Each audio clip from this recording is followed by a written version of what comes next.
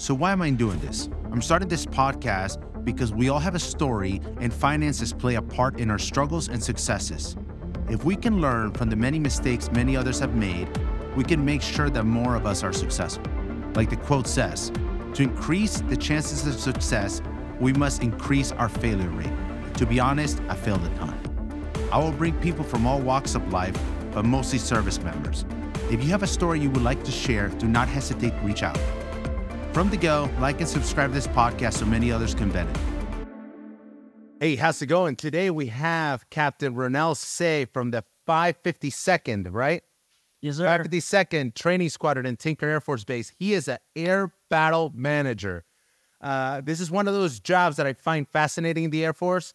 He's a captain right now, and I think it's really cool, right? And I'm asking you a lot about this. Him and I met through the Financial Enabler. We talked a lot about finance, and we've been talking for a while now, and I'm pumped to have you here to share your story. Yeah. He, just so you guys know, he's like a fitness guru. So if you're in Tinker Air, please try this guy. Yeah, the dude's a stud. But yeah, man, super pumped to have you. For right off the gate, tell us a little bit to kind of correlate to the audience. What is the ABM, and where has the Air Force taken you so far? That's actually still a tough question to answer, even if you ask some of my peers who do this job. Yeah. If you're a sports person, the best way to put it is I am a defensive and offensive coordinator concurrently, depending on like what the situation is. And that can apply for air battles or on the ground using airplanes, or even naval battles also using airplanes. It really just depends on what the mission set is, but those are some of the things we train to. It sounds fancy. It's just all part of the training. It's nothing insane. So I mean, it sounds fancy when you think about it, like in how you said, right? Like, yeah, most people can say, who is it? I'm drawing a blank. Tom Brady, but yeah. Most people cannot mention Tom Brady's offensive coordinators. But Yeah. Tom Brady would probably not be as great without the offensive coordinators. So that's a great, fascinating way to say it. With that, I almost forgot. Here's the shout outs for this podcast: the Honor Foundation and my school. It's kind of pretty cool. The Defense Nuclear Weapons Schools. Almost forgot. Let's get back to it. So that's a really, really good way to tie that. And for what I understand, you guys do it, like you said, on the ground and out of planes. Also out of planes. Is there any other way that you guys do it? Yeah, we could be on ships, but that's incredibly rare, at least for right now. But yeah, that is another way, if you will. I'm willing to bet there's not a whole lot of ABMs in the Air Force asking to go be on a Navy ship either. No, absolutely not. They hate it. Yeah. Now, with that, how does that correlate to, well, I understand that JTACs are more terminal air control, like finishing the attack, but how does the skills correlate? Since most of my audience is ground force guys, how would you tie it? So the JTAC, so we actually talked to JTACs. So before, like, they receive the plane, we're coordinating with them, and they'll ask us like, "Hey, what's the status of this A-10, if you will?" Like when I was doing that at CENTCOM, it was very common to ask those questions, and then we have ties with our capabilities to reach out to higher level, if you will, and that we can send them back that feedback that they're asking for. So very common for us to work with JTACs. And what was the name of the JTAC equivalency, but as a pilot? Oh, FAC-A, probably. FAC-A. Yeah. So I'm assuming you guys do the same thing with FAC-As. We could do that. Yeah. Okay. That's cool. Now, how does it differ from the officer side to the enlisted side in that career field? Or do officers do all of the ABM work? It depends. So on the ground, at least in the Air Force side, we have, like, we call them WDs, which just stands for weapons directors. So those are the guys and gals you're probably talking to on the radio that you're like hearing.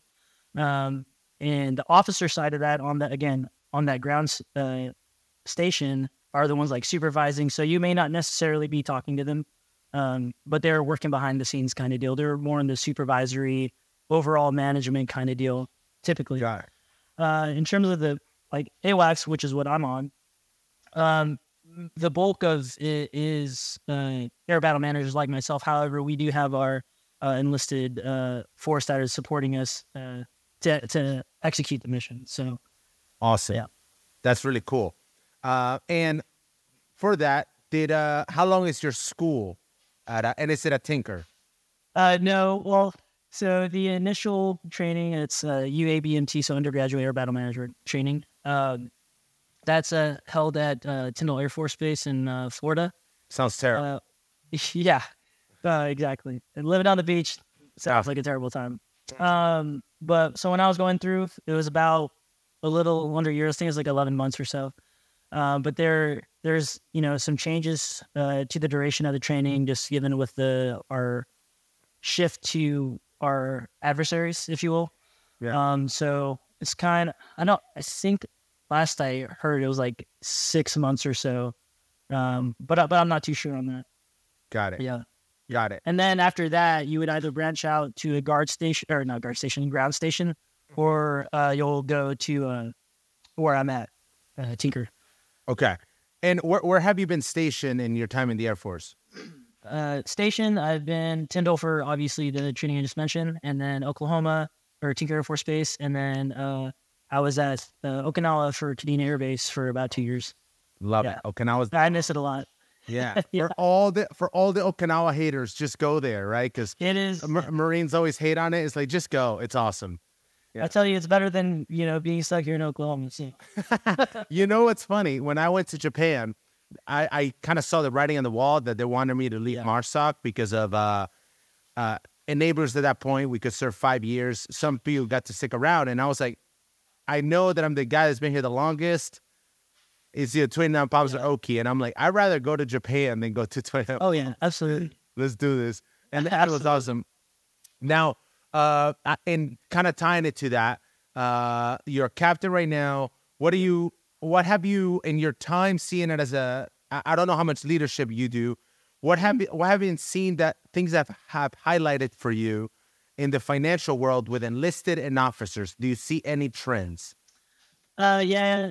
So, I mean, just you see the stereotypes of like, your young airmen, in this case, so like E1 to E3s and stuff, buy these like, nice muscle cars, at incredibly high interest rates, probably. So that's a stereotype I've seen for sure. Actually be done. So, yeah. What about with officers? Anything any trends you've noticed? Or are all officers fiscally sound? No, all officers are not fiscally sound. I will admit that I made dumb lieutenant decisions, when I first like got to Florida, for training. So my parents were like, "Hey, save money," but I'm first generation American, so like their concept of saving money was just like they're in the savings and call it a day. That's good enough. But that's not their fault because like they, barely learned English. Yeah. So because of that, like I didn't know either, and I never really thought anything of it. In terms of learning financial anything really. Yeah. And it wasn't until like going to Florida and like talking to like my classmates, so like getting all this stuff, and I'm like, dude, I've never had money in my life. I'll apply for these credit cards and buy a bunch of fucking bullshit I don't need. Yeah. I look at the bill, it's like $5,000. I'm like, oh shit. And eventually I paid it off, obviously, but it's just like it's something that I had to learn the hard way. Yeah. My parents tried to tell me, but it's like, well, I'm getting paid. I ain't tripping, But I was tripping later when I had to start paying for all that stuff. So, let me ask you, what's your heritage? Filipino and Chinese. Filipino Chinese. Okay. Yeah. Now, and obviously there's stereotypes, and I'm asking this question because I have a friend that highlights it. He's Chinese. Okay.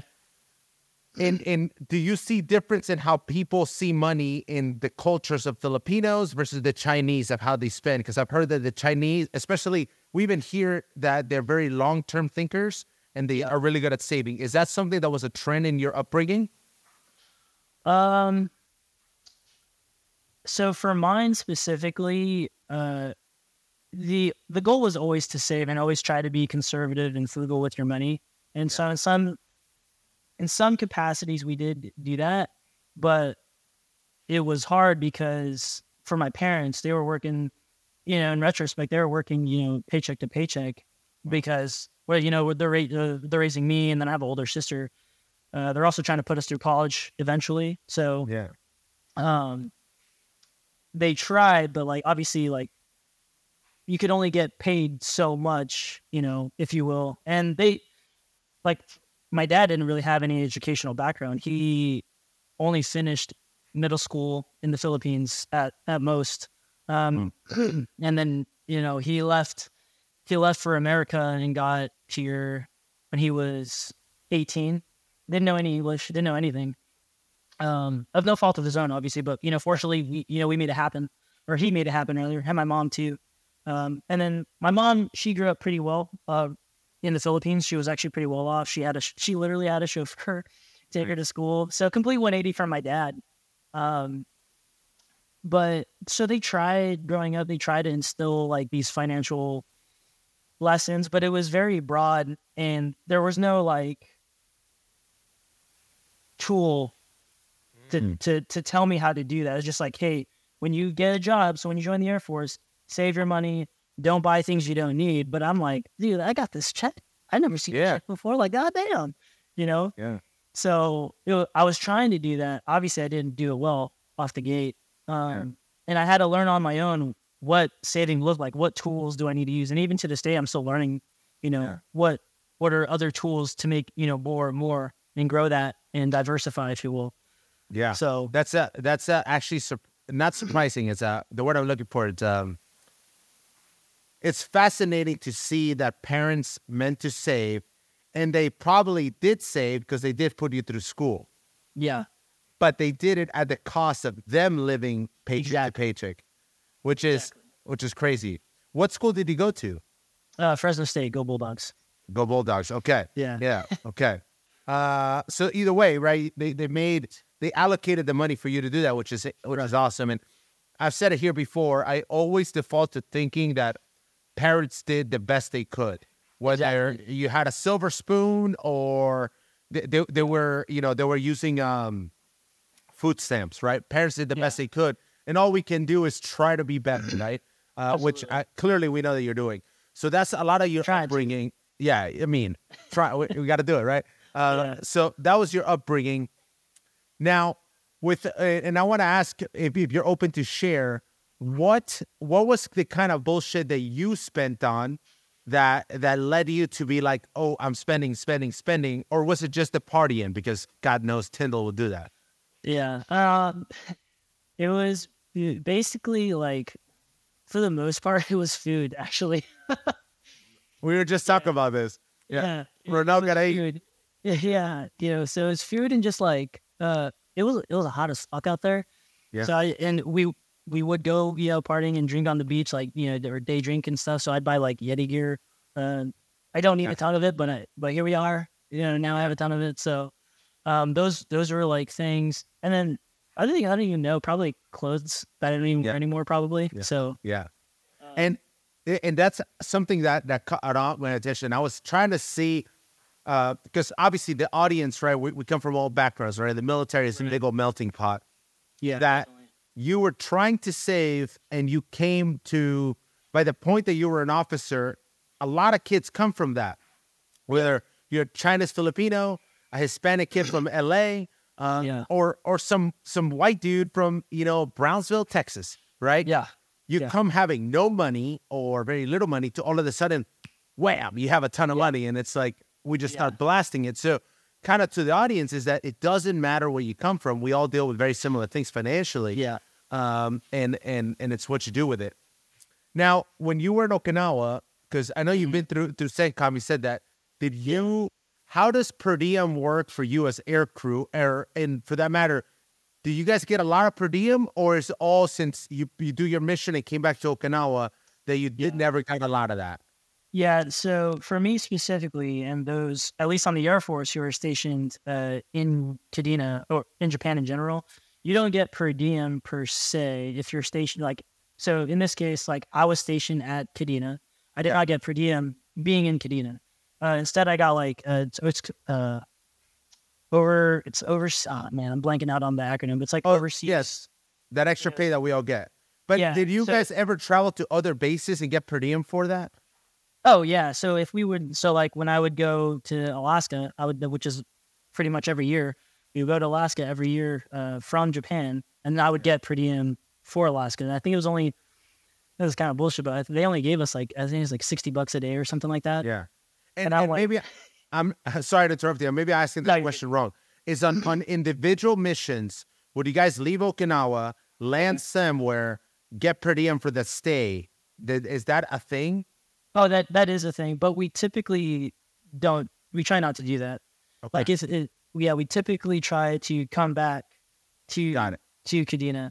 So generally something not good, whether it's weather related, like maybe there's weather over the island, so we have to go divert. So like South Korea could be an option. In which case they would get per diem. They would get all filed through DTS and stuff. So Yeah. well, Okay, yeah. got it. That answers my question. With that, in your time in Okinawa, obviously, Okinawa is very easy to spend a lot of money, but there's a lot of benefits, and most people that are in Okinawa are incredibly busy. Yeah. Did you save money in Okinawa, or did you live it up? I saved money. Yeah. What helped was, well, at least while I was there, the dollar was pretty strong. Yeah. And compared to the yen, so like I saved money, but also I would like look at a price in yen, and I'm like, oh, that's like 25% off. You know what I mean? Because I'm doing the conversion in my head. So Yeah. but overall, I definitely saved money. Even though I'm back in Oklahoma, right? Oklahoma's relatively cheap compared to other states across the nation. But I was actually saving more being in Okinawa than I am being here. Wow. Yeah. That I did not expect. Wow, that's surprising. Now, so going to that you've saved, and I always like asking this question: what are things that, besides food, clearly we already covered that, that are non-negotiables for you that you will always spend top dollar on? Okay, it's a little weird. Well, it's not really weird, but so there's this brand called Taco Fish. Taco fish? Tack Hunt Fish, THF. Taco, okay, yeah. And so I love their shorts. Okay. And they always do a drop like every month or something. Yeah. And I'll get the newsletter. I'll check it out and stuff. So if you ask my girlfriend this, she'll tell you like, yeah, he's on the ball, like getting these drops. So Now, should I stop using Lululemon and go to Tech Hunt Fish? if you like, thigh level shorts, like, yeah, I would do it. Yeah. I think Okay. the designs are better. Okay. You see that? Now we got it, right? And obviously we're not getting paid for any of these. Unless they want to. If you guys want to get us paid for this. Yeah, if you want to hook us up, that'd be dope. It's totally awesome, right? I love that. Now, in your time traveling and the money you've made, do you feel that you've maximized deployment money, your air crew pay, or do you feel that it was like it didn't matter, you just spent it? So initially it was like spending. I mean, I had some student loans that I was, paying, and like when I was a lieutenant and stuff. Yeah. But as I progressed through my career, there were things I kept learning, for like saving strategies. So whether it was like when I first got to Tyndall, I had no idea, at least back then, it's different now, but I had no idea back then that like when you're contributing to the TSP, it defaulted to the G fund. So I thought I was being smart and like, I'm contributing to my retirement. Awesome. Yeah. What I didn't know was like, it went straight to the G fund. And it wasn't until like, I'm like halfway through training, I think it was either one of like my peers or another instructor was like, dude, hey, make sure you check that you move those funds out of the G fund and put it where you want it, unless you want it there. And I was like, oh, damn, I didn't know that. So then I moved it. Now I think it like defaults to the life cycle fund for new service members. Yeah, it does. Yeah. Okay. Which is good. So you did that change. Are you open to share what are your strategies nowadays? Like, are you allocating to a life cycle or to a specific funds? I allocate to specific funds, so CS and I. I'm a lot. I think it's like 70% or something like that off the top of my head for C, and then like 20 for S, and then the rest in I. something Okay. like that. And how much do you contribute? 10%. 10%. Okay. Yeah. Awesome. That's great. Now, have you seen people, are you still meeting people that have not moved out of the G Fund? No, actually, I don't think I have. Okay, that's good. I think Glad to hear that. Yeah, when I was going through it, I was asking other like lieutenants, like, "Did you guys know that?" And they're like, "Oh shit, no." And then they did it, so it was like, "All right, we're all we're all moving it together, we're all learning together," kind of thing. Yeah, So yeah. And so with the military, has the military influenced how you see money? Whether it's how you spend, how you saved, or yeah, let's start with that question first. yeah, I'm actually thankful. I know a lot of like whether they're active members right now or they're veterans. Like we're all gonna like bitch and moan and complain together about like what the military could do better, and that's always gonna be a thing. But one thing I am thankful for that the just being in the military in general is like opportunities like this right here, or like just running into classmates or instructors that had pulled me aside. They were like, "Dude, do you know what a Roth IRA is?" Like, and this was like when I was like a lieutenant again, right? And I'm like, "No, what the hell is that?" They're like, "Oh, dude, like you should probably open one up. Like it's for retirement." I'm like, "Oh, dang! Like this is probably what my mom and dad were talking about. They just didn't know, you know." Or like opening up a brokerage account if you have other money to spare, if you're not like already contributing to other things and maximizing Yeah. those avenues. So I was like, oh damn, I didn't know you could do that. And so I did that. So, and I wouldn't have done any of those things, I wouldn't have known any of those things had I not like just encountered smarter people than me that happened to be in the military. Like I don't know if I were a civilian that those helpful things would have happened to me. And do you think that your civilian friends know about these things outside of you telling them? I, I, yeah, I don't think they did. Like at least when I think about like my best friends from high school and stuff, or just like the small farm town that I'm from, like I think by the time that they found out, they're already like they were older than what I had already found out, because I'm learning this stuff and I was like straight out of college. Yeah. And I think they're doing it like 25 or older. Not that there's anything wrong with that for the audience that's listening to this. No. It started with nothing. So Yeah, start whenever you start, but and that's a point that I've noticed that like in the military we're almost intrusive in people's lives, so we're way more open to be like, "Hey, bro, do something better." And I mean, you see it with working out, you see it with finances, but in the rest of the world, it seems, and I'm sure that there's people that are not, that people just do their own thing, and nobody is telling them the other options. Let's not say better, just other options. Right. Yeah, which is very interesting. Do you think that even where you find yourself now, do you think that you're more financially savvy than your civilian friends? Yeah, I think so. Not that I'm like trying to like brag or anything. No. That, or I think that they're willing to take higher risks. I'll say that. Really? Yeah, in the sense of like I like reading things on Investopedia, and they're all about like diversification and all that stuff, and like just slow and steady, wins the race kind of deal. But I have friends that are like investing directly in companies, and I like that's not me because I'm not smart enough for that stuff. So to each their own. I don't try to sway them one way or the other. But when they tell me these certain companies, like look them up, and I'm like, they're not so good.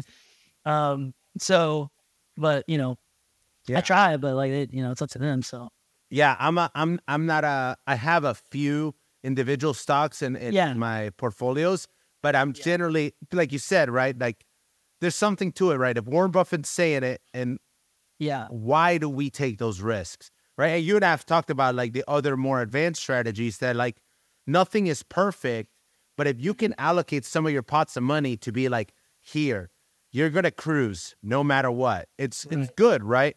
But people shoot down other strategies. Now, as an officer, I'm assuming that there's, I guess, comparatively speaking with your peers, do you feel that you've made more money than they have?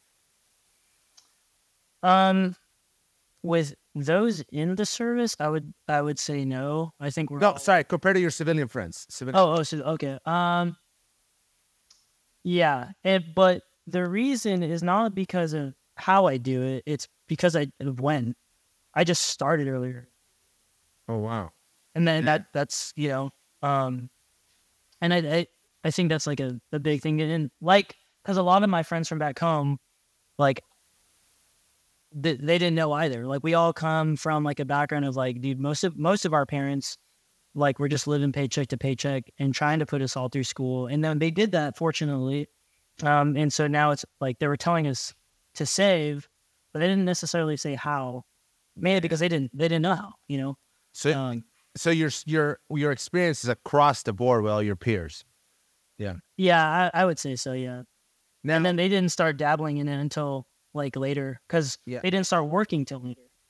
Oh, that's okay. That makes sense. Yeah. They started okay, and now do a lot because I see it with a lot of my peers. Right? There's obviously the guys that are making a ton of money, no doubt.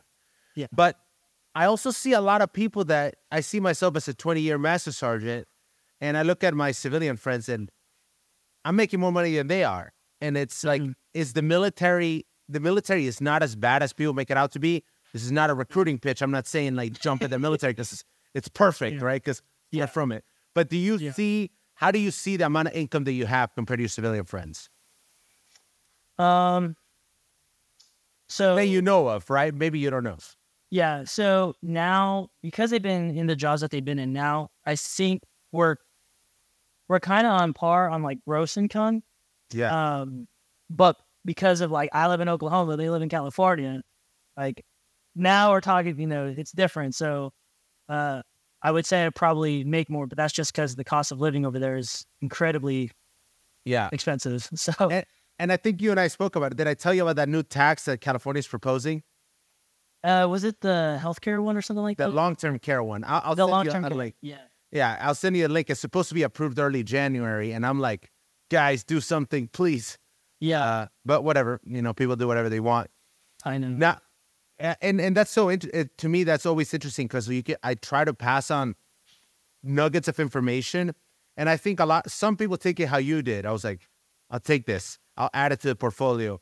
But a lot of people are like, no, and I'm like, bro, you're missing out. I just found out I might get denied for another one, but we'll see. We'll see if that happens. So what would you say are skills that the military gave you, not financial skills, skills, knowledge, experience that have helped you in the civilian world and or with your finances? I'd say resources. I know that's not necessarily a skill per se. Yeah. But the resources and then the networking, which I know technically doesn't answer your question. It's not necessarily skills, but I don't think without those things I would have been able to like be smart about things. What kind of resources? Or you talk just the people the like smarter or more knowledgeable people that you met? Yeah, that just like meeting smarter people and it wasn't like, hey, I'm gonna pull you aside and talk about finances. It was just like, casual conversation that happened to, turn into this like, oh dude, I didn't know that. You know?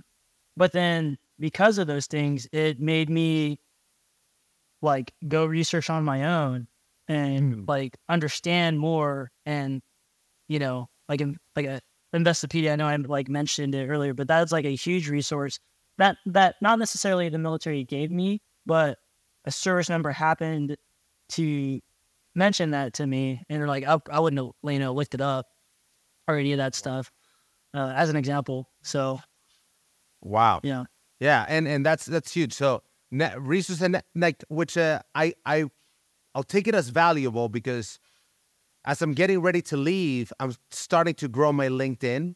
And I reached out to you already, and I thought of it's like if every service member started our LinkedIn right now, today, if you're 20 years old, start one right now, right? And just start friending everybody you eventually it's going to work, right? And that machine is designed to connect those things, and you never know what resource you're going to get.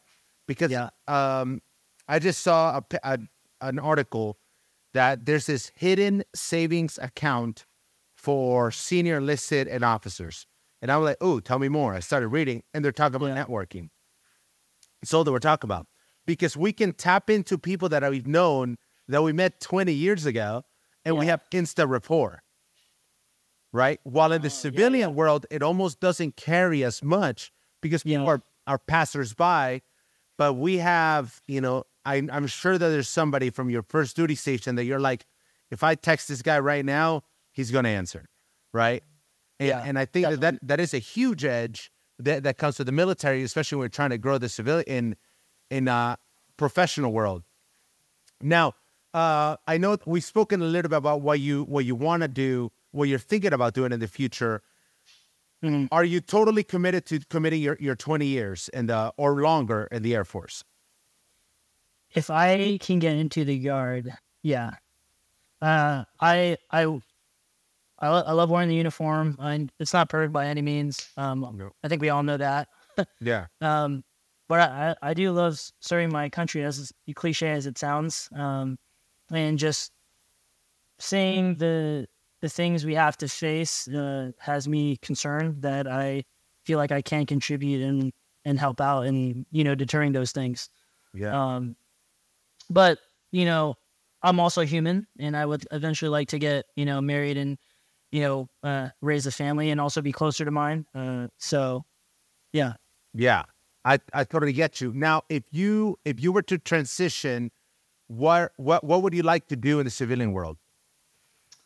I have too many ideas, which is why I wish there weren't age restrictions. But so one of the things is I would use my GI Bill, and then I'm still on the fence on there are three schools. So physical therapy, physician's assistant, and then dietitian. Okay. So I'm debating between those three schools if I were to go back to school. The other one, which is not related medically, is flying. I would really. I'm considering to get into become an airline pilot. So.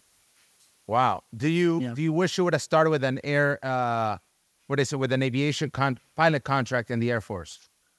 They didn't. So at the time that I was going through, I commissioned through ROTC. And at the time that I was going through it, you had to be pretty competitive. And so in a way to do that, at least for the Air Force, is to have your PPL, which is your private pilot's license. But that's incredibly expensive, and I already didn't have any money.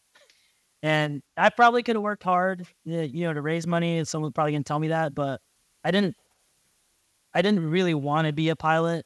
For the sake of flying, it was more of that looks cool, or that pays a lot. So those were the drivers. What are you doing as you're prepping to transition, right? Oh yes. And you already like nutrition and fitness. Are you doing anything with that already? What I was saying earlier was no. So when I was at Tinker the first time, and then when I got to Kadena, I had some people ask me hey, can you help train me, or for this thing, or I want to lose X amount of weight or whatever. I'd be down to help them. They're part of the unit, and I want them to become more lethal in the same capacity you tried to do that, but through finances. Right. And so I would do a bunch of work, make these training programs, and then they just wouldn't show up. And I'm like, okay, well, I don't want to. I did all this stuff for you. I'm not even charging you because you're in my unit. I care. Yeah. And you're just like, okay. So no, I haven't really done anything on that. Are you charging anybody? Are you charging people? No, mainly because no one's asked. So yeah. So if I asked and I showed up and followed your instruction, that would be cool. Hey, if you're a service member, I'll take care of you. That's what I'm talking about. It's funny you say that, because I talk a lot about being coachable to people, and for me, I realized how much I despise people that are not coachable. So when I worked out, and again, I realized later on in life that I could be fit despite never looking like it. I hate working out with people. I hate it because I would be like, hey guys, you guys want to go to the gym? And they were like, oh, I got to do a pre-workout, or I'm going to go to the bathroom, or blah, blah. And I'm like, Leah. So after a while, I've actually finally found, I like working out with two of my friends, and my current girlfriend is the few people on this planet that I enjoy working out with. But to what I was getting is that in finance, right? And you and I spoke about this, right? That Right. I know you may not know as much about this. Right. Here's something, trust me, right? Yes. And then people are like, well, what do you know? And I'm like, why did you ask in the first place? Like, why would you do something, ask for help, and then not listen, right? Yeah. Or ask for help and then not commit, right? Which is, it blows my mind that people do that. And I think it's probably because you did it for free. If you would have charged them $1, they would have been like, I'm there. I am going to make I'm going to get my dollar's worth. My money's worth, yeah. Yeah. Which is crazy how humans are with that. So if you got into, would you ever want to own your gym, or do you see yourself more like in private practice? Probably private, yeah. Private? But in an ideal world, like if money wasn't an issue, like I probably would do like a pretty dope gym, like to the degree of like, we're going to have our own professional chef. We're going to have a dietitian. We're going to have a full medical staff. Like we're going to have the whole gambit kind of deal. So it's not just trainers. It's like the whole, when you go to the gym, you're going to have the whole thing. Yeah. Are you going to take on gym launch? Do a Harbozi? Oh, I don't know about that. Probably not. Bro, I mean, at least not yet. I mean, the dude's a multimillionaire. We might as well use what he does, right? Yeah. You're right. Yeah. I mean, I could learn a thing or two. Yeah, I actually bought his book. If you ever want it, I have a bunch of copies that I'm waiting to do a giveaway with, but I'll probably let you know. Yeah. So cool. And if you want to be a pilot, you want to fly airlines, is there anything else that appeals to you? What do you, outside, or better question, outside of working out, what other hobbies do you have? I've actually got into judo. So judo's a hobby of mine now. Okay. How often is it expensive? I mean, I guess it depends on how you define expensive. I only pay for judo specifically $100 a month. That's not expensive. Yeah, it's not too bad. I first got exposure to it when I was in college. It was one of my kines courses that like you had to have an activity, being a kines major for that obvious reasons. And I was like, oh, dude, judo's cool. Judo sounds cool. Like I never got into martial arts until college because that was the opportunity. Because when I was growing up, that wasn't really a thing. They were in my town. Yeah. So yeah, I got exposed to it in in college, but then I didn't really pick it up until I got back here the second time here at Oklahoma City. Yeah. Okay. Well, I'm glad. That's cool. I did martial arts as a little kid, and I never went back to it. I realized I was soft, and dudes are gonna kick my butt. Yeah. Yeah. I'd rather fight with guns, right? Or box.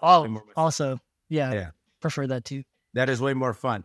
What would you say is the best and worst financial advice you ever gotten? And did I give it to you by any chance? I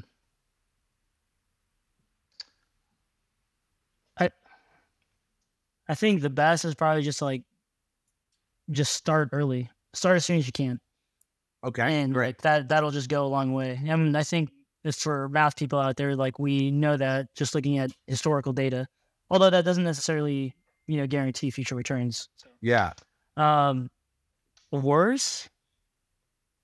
Yeah. So some of my peers, we mentioned it earlier, but some of my, peers from back home would try to tell me like, dude, like you should invest in this specific stock because like that's either going to get shorted or it's going to jump up or, whatever their argument was. And I'm like, personally, I was like, I'm not doing that. Like that's too, like the popular one, I think it was like right before COVID was happening with the whole AMC, thing. Like they're trying to like tell me that. I'm like, that's too much risk for my blood. I don't want to do that. So. Yeah. And I mean, some of them made money. Did a lot of them lose? Probably. Yeah. Oh, you mean my friends? Yeah. Yeah. Yeah, it's funny. It happens. Unfortunately, right? We learn the lessons the hard way. Now, what asset classes do you like? Where do you invest your money nowadays? I know you already said TSP and some of those stocks. Is anything else do you like?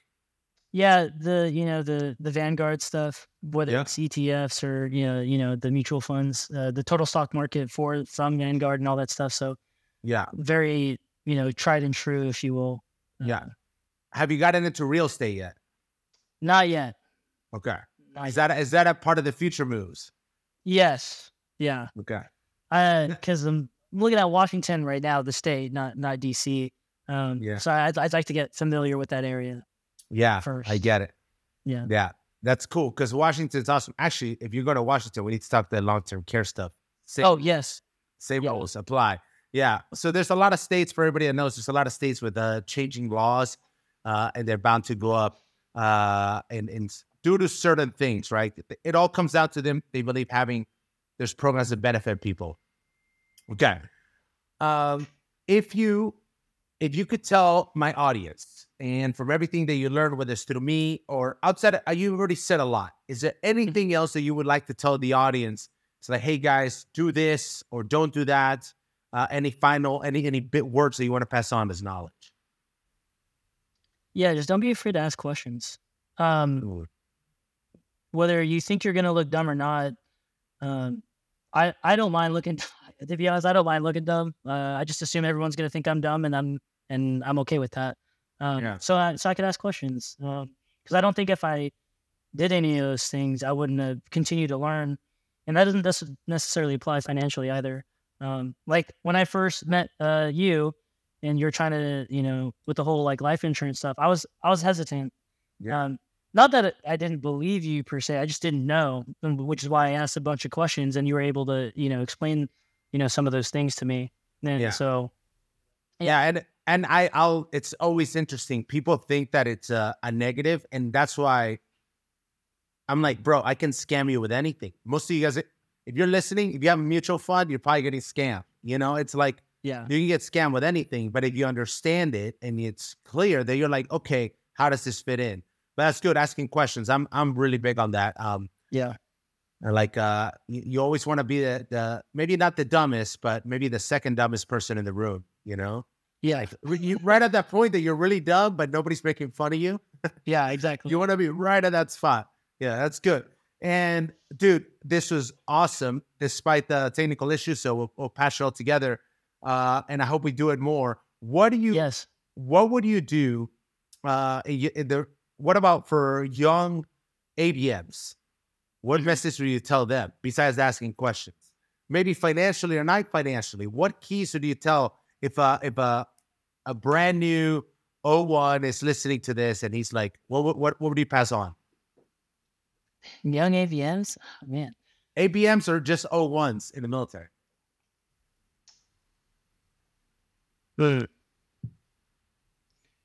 Really don't make the same mistake that I did, that you got to have that, new hotness item that you're probably not going to use. Like really think about the things you're going to purchase and utilize, if it's going to be daily or whatever the thing you're going to use it for, like you're actually going to use it. Don't let it just like collect dust.